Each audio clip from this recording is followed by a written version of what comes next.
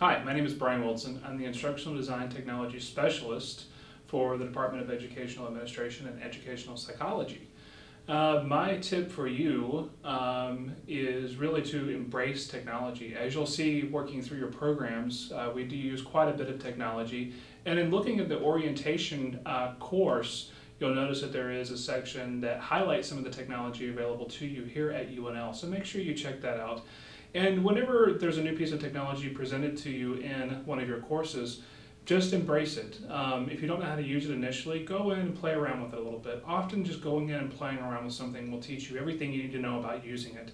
Also, don't be afraid to use Google to ask questions about how to do something specific with a piece of technology.